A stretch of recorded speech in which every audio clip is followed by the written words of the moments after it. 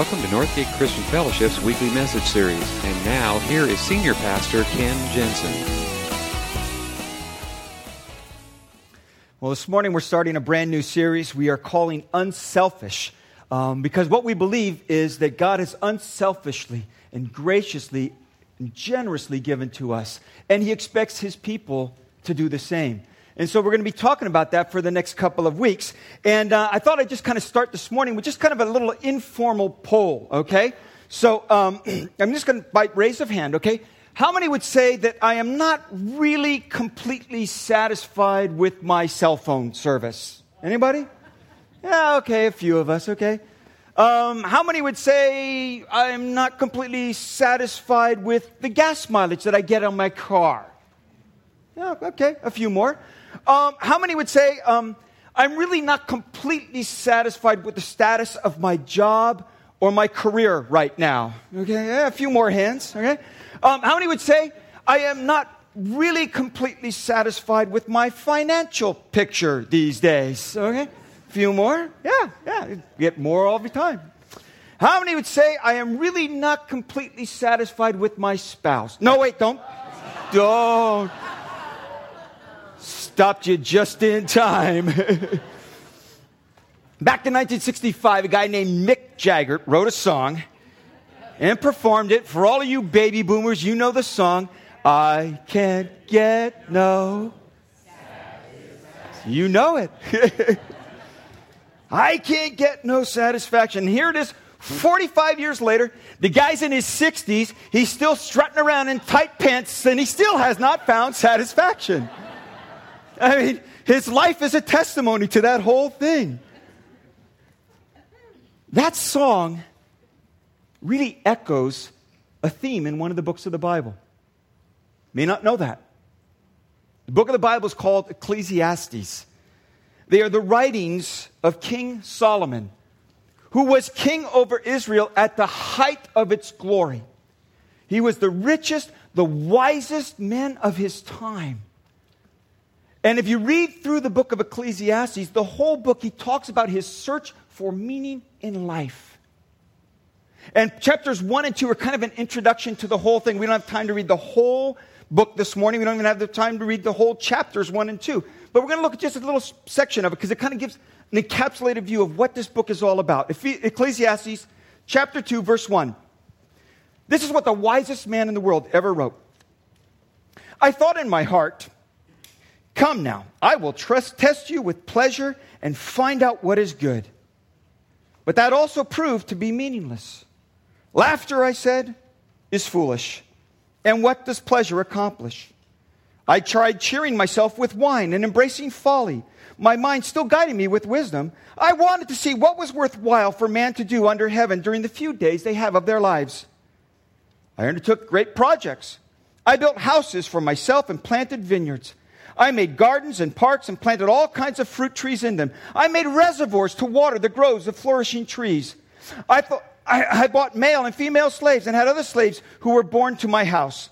I also owned more herds and flocks than anyone in Jerusalem before me. I amassed silver and gold for myself and the treasure of kings and provinces. I acquired men and women singers and a harem as well, the delights of the heart of man. I became greater by far than anyone in Jerusalem before me. In all this, my wisdom stayed with me. I denied myself nothing my eyes desired. I refused my heart no pleasure. My heart took great delight in my work, and this was a reward for my labor. Yet, when I surveyed all that my hands had done and what I had toiled to achieve, everything was meaningless, a chasing after the wind. Nothing was gained under the sun. Thousands of years before Mick Jagger, somebody already made that observation. I did everything I possibly could, looking for satisfaction, looking for meaning, looking for purpose, and it was all just chasing after the wind. His quest for satisfaction, his quest for meaning, and all he could come up with was, it's all meaningless. And if King Solomon were alive today, and he were to stand before us, I think this morning, and tell us his experiences, he would say, this is what I know. Let me tell you what I discovered. Let me tell you about the myth of more. Let me tell you how much I gave myself to pursuing more and more and more and more, and came to the end and had nothing. And if you'll listen to me this morning, I'll tell you the truth about more. The truth about more is more self-indulgence will never be enough. It will never be enough. I thought in my heart, come now, I will test you with pleasure to find out what is good. Most recently, General Motors has started this money-back guarantee deal where you can buy a brand new General Motors car and drive it for 60 days. And they promise you complete satisfaction.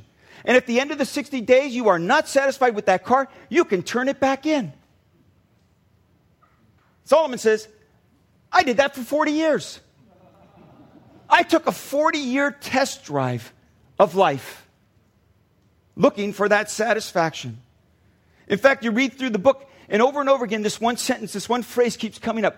I devoted myself to. I devoted myself to this. I devoted myself to that. I devoted myself to the pursuit of this. I didn't just dabble in these things or try a little bit of them. I devoted myself to this. And I lived an extravagant life. He says my life was filled with the best of wines. I filled my life with amusement and enjoyment and party and having fun. In fact, we know as we read through the book of 1 Kings, King Solomon threw lavish parties. Read it. 1 Kings chapter 4. It says a typical party would take 30 head of cattle plus 100 sheep, 500 bushels of flour to make the cakes and the bread and the pastries that were served.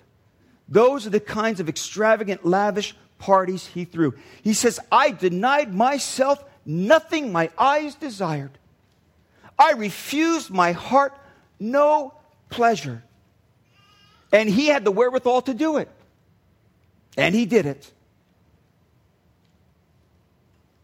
Says he had a harem. If you read 1 Kings, he had a harem of 1,000 wives and concubines, which might make us question his wisdom.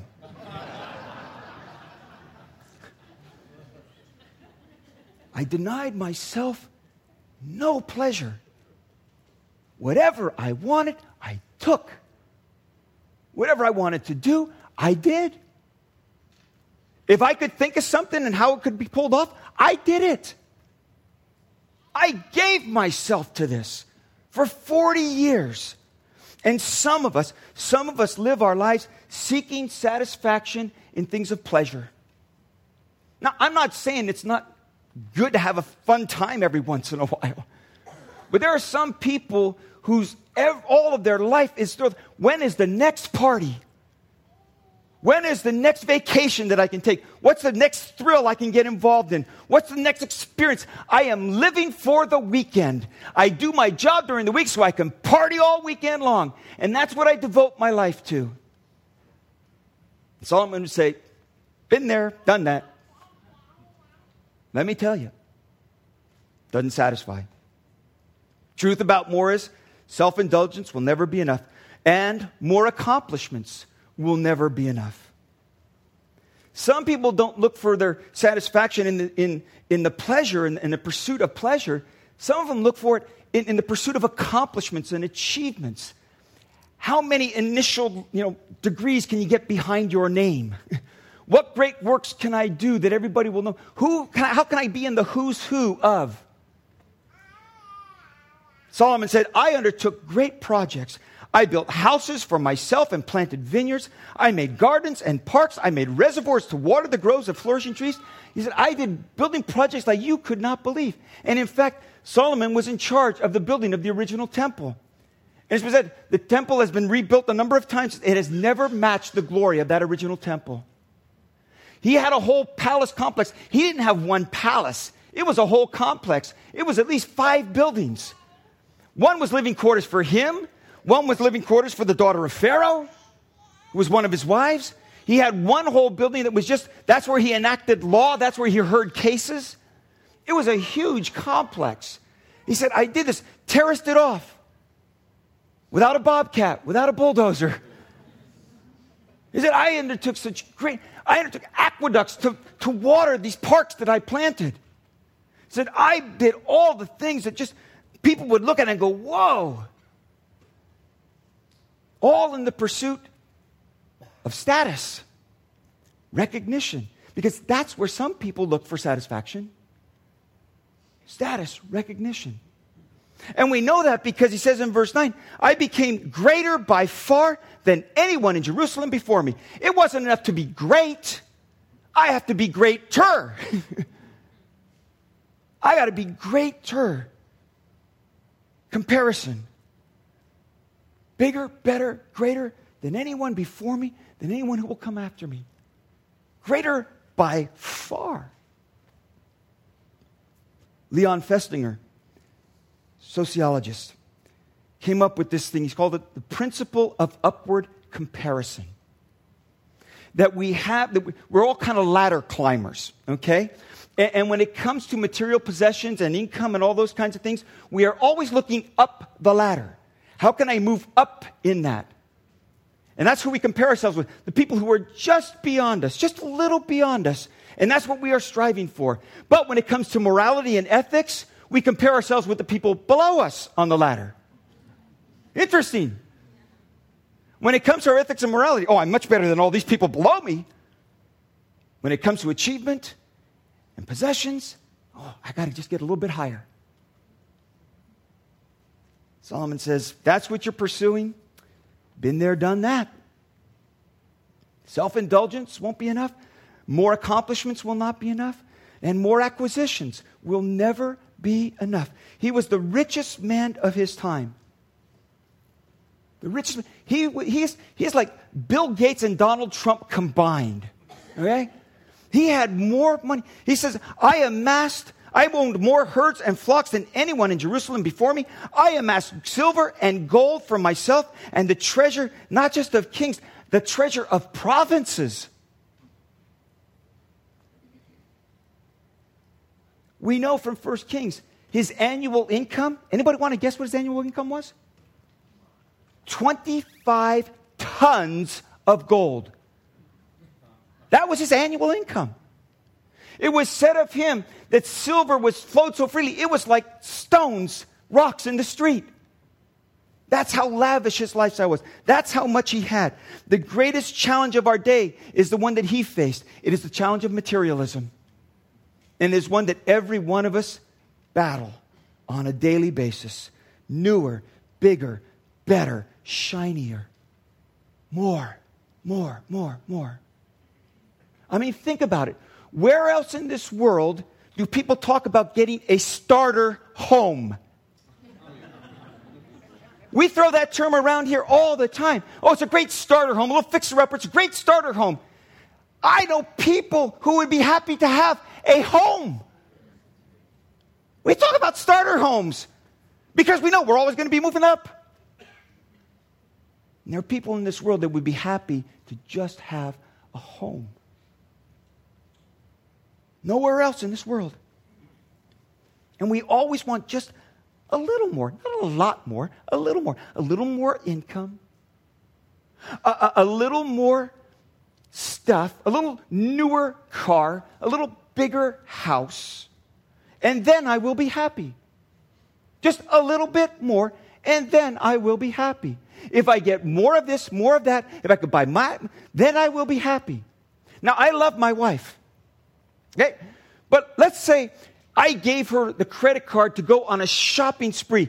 Buy whatever you want. Just, take out the card and charge it. Buy whatever you would like. As many shoes as you want. As many clothes as you want. Whatever you would like. Just go ahead and buy it. Do you think she would be happy?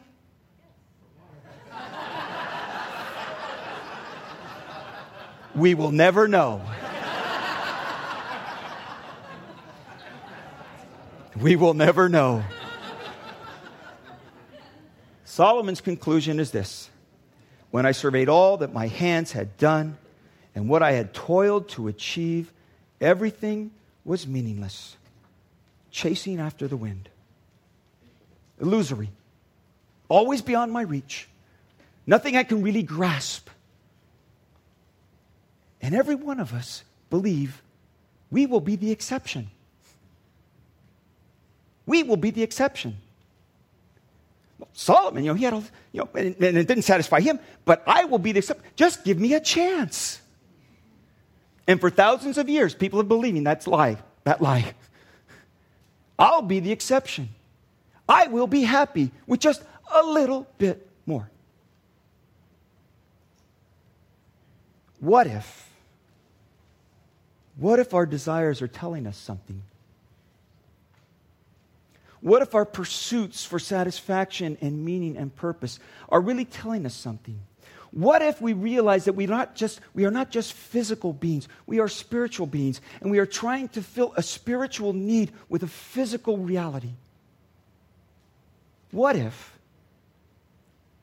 the desires of our heart were placed there by God, not to pursue stuff, but to pursue Him? What if there is another way to live? Scripture says there is. Paul talks about it in his letter to the Philippian church. Philippians chapter 4. It says, I rejoice greatly in the Lord that at last you have renewed your concern for me. Indeed, you've been concerned, but had no opportunity to show it. I'm not saying this because I am in need, for I have learned to be content whatever the circumstances. I know what it is to be in need, and I know what it is to have plenty. I have learned the secret of being content in any and every situation. Whether well-fed or hungry, whether living in plenty or in want, I can do everything through Him who gives me the strength. Yet it was good for you to share in my troubles. Moreover, as you Philippians know, in the early days of your acquaintance with the gospel, and I set out for Macedonia, not one church shared with me in the matter of giving and receiving, except you only. For even when I was in need in Thessalonica, you sent me aid again and again when I was in need. Not that I'm looking for a gift, but I am looking for what may be credited to your account. I have received full payment and even more. I am amply supplied. Now that I have received from Epaphroditus the gifts you sent, they are a fragrant offering, an acceptable sacrifice, pleasing to God. And my God will meet all of your needs according to His glorious riches in Christ Jesus. He says there is another way to live. And the way to live is contentment.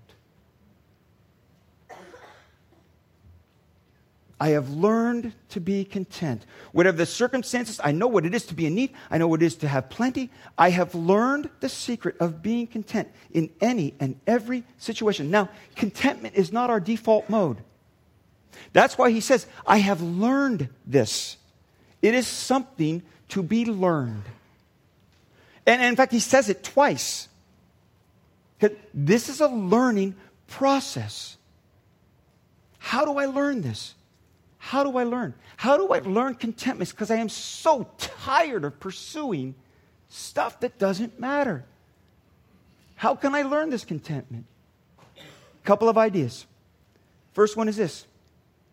Distinguish your needs from your wants. It says, my God will meet all your needs according to His glorious riches in Christ Jesus. Now, I'm not saying that you live on bare subsistence. But I'm saying just get to know the difference between wants and needs. There is a difference. Honestly, do middle schoolers really need a cell phone? Oh, I heard the excuses. It might be an emergency. You might need to get in touch with me. Come on. Come on. Who are you kidding? It's a status thing. Your kid's got to have a cell phone. Middle schoolers with cell phones. I was lucky if my mom gave me a quarter or a dime, it was back in those days, to use a payphone. There's an emergency. Here's the dime. Give me a call. Do cars really need heated seats? and windshield wipers on their headlights. The light can't get through unless there's wiping, you know. Really, honestly. Do we need a TV in every room? Do we need a TV? I'm just asking. We have such a hard time distinguishing wants from needs. And wants so easily become needs. And if you never make that distinction, you will be constantly pursuing more because you can never get enough of something you don't need. You can't. It's impossible to get enough of what you don't need. And we have an advertising industry that keeps telling us that wants are needs. It is an uphill battle, let me tell you, folks. It is swimming against the current of our culture. And I think maybe, just maybe, one of the good things about this whole recession is we begin to realize we could cut back if we really needed to. We just don't want to. We don't need to. So we live in excess. But if we really had to tighten our belts, we could do that. Jesus said it this way, your Father knows what you need before you ask Him. He cares. He knows. He supplies, He said. This Tuesday, I had the opportunity to go to Uganda again for another short-term mission trip. And I so look forward to these trips. This will actually be my third time. But I remember the first time that I took this trip, and you meet people who live. I can't describe it. If they have a home, it is a round mud hut that is smaller than this stage. And it maybe has a curtain to divide the living area from the sleeping area. And nobody gets their own bedroom. And yet, you know, they're some of the happiest people I have met on earth. And I remember coming home from that first trip. We got home the day before Thanksgiving. And I got home and I got up Thursday morning and I picked up the that Thursday Thanksgiving morning paper. And you know what's in the Thanksgiving paper? All the Christmas ads. And I remember going through every one of those going, I don't need that. I don't need that. I don't need that. I don't need that. I don't need that. There's something in me that says, I want it, but I don't need it. You can never get enough of what you don't need. So here's an idea. Let the Joneses win.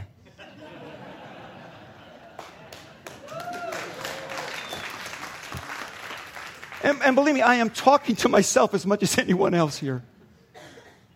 Because I keep losing sight of that. If you are not budgeting your money, start with a budget. Know where your money is going. Some of us don't even know that. A bill comes, we pay it. We have no idea what our financial picture looks like. Just make a budget and see where your money really is going. Here's another one. Practice intentional generosity. Intentional generosity. Paul's ministry, he said, was enabled in the very, very beginning when no one else shared in helping him. His whole ministry was dependent upon the Philippians' generosity, and they supplied what he needed to carry on the work of God. And he writes to them now, later on, after many years of their support, and he says, the gifts that you sent are a fragrant offering, an acceptable sacrifice, pleasing to God. All throughout biblical history, it has always been God's plan to do His work through His people and their giving. And sometimes because, finances in the church get tight too. And people say, well, maybe we could do this fundraiser or that fundraiser or another fundraiser. And yeah, we could, but that's not God's plan. God's plan is God's people give back to God and His work in this world. That has always been His plan. It's the only plan He has. We'd like to do some other fancy thing, but that's His plan. And it has been that way throughout history. And we have a natural resistance to it. We do. I know all of the arguments that are going through your head right now. Yeah, but you don't know my financial picture. I know those arguments because I've said them myself. We have a natural resistance to this. That's why Paul said it is something to be learned. And the way that God taught His people to do it was with something called the tithe. It's percentage giving. 10%. That's what tithe means. And that's really, really important to understand because sometimes I hear people say, well, I tithe $20 a week. 20 is 10% of... Okay, somebody here can do math. 200. You make $200 a week? Whoa. How do you live? We use the word so fuzzy and so nonchalantly. It is a very specific number. 10% of your income to God.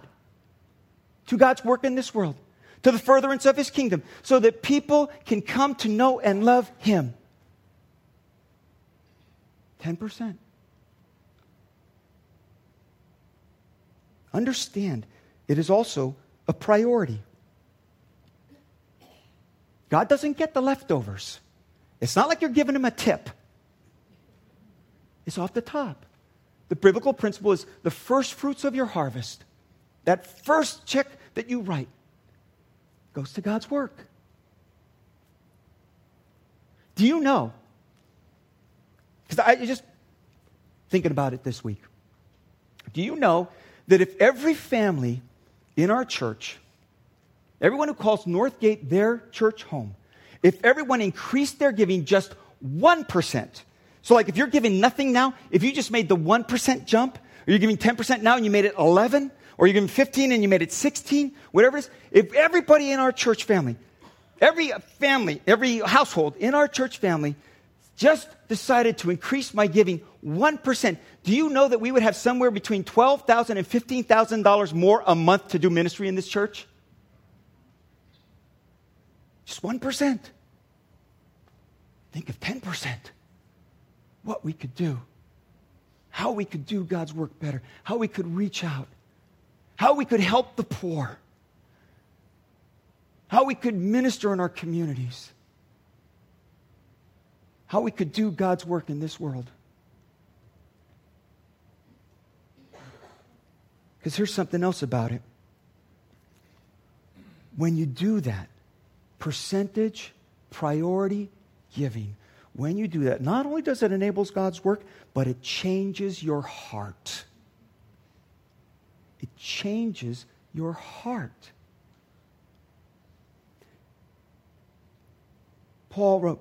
Luke wrote, remember the words of the Lord Jesus. It is more blessed to give than receive. There is a blessing that comes from giving. I'm not talking about a Ponzi scheme, multi-level marketing. I am just saying, when you give, there's a number of blessings that come your way. One is a changed heart, which is maybe the most important one. And to know that you're participating in God's work in this world.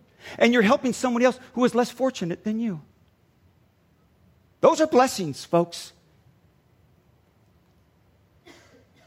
It's a heart issue. It really, really is. Heard one preacher, he tells his congregation, okay, pull out your wallets, hold them up high. This is the temple of 21st century worship. Then he has them hand it to the person next to him and take an offering. We're not going to do that this morning. It's a heart issue. It really is. It really is. Which comes to the third thing. It's really about who you trust. It's transferring your trust off of your resources, off of your ability to provide for yourself, and put your trust in Jesus Christ. It is a matter of faith. It is a matter of trust. Paul wrote to Timothy, a young pastor, in instructing his congregation. He said, tell the rich to hope in God, not in their uncertain riches. And if there's anything this recession has told us, riches are uncertain. Put their hope in God, not in their uncertain riches. God richly gives us everything to enjoy. He is the only one that is truly worthy of my trust. The only one truly worthy of my faith, my hope. Paul wrote to the Philippians, whether well-fed or hungry, whether living in plenty or in want, I can do everything through Him who gives me strength. Not in my bank account, not in anything else. Through Him who gives me strength. And if you really have some doubts about this, if you don't know if God is trustworthy with this aspect of your life, listen what Paul wrote to the Roman church. He said, He did not spare His own Son, but gave Him up for us all. How will He not also, along with Him, graciously give us all things? If you have doubts about the goodness and the generosity and the mercy and the grace of God, look at the cross. Because if He would do that for us, if He would be so generous as that for us, if He would give so sacrificially as that for us, will He not take care of the little stuff? It really is a hard issue. And I know maybe if you're a guest here this morning, I know one of the biggest complaints people have about the church is they're always talking about money. Well, we don't. You just happen to hit the right day.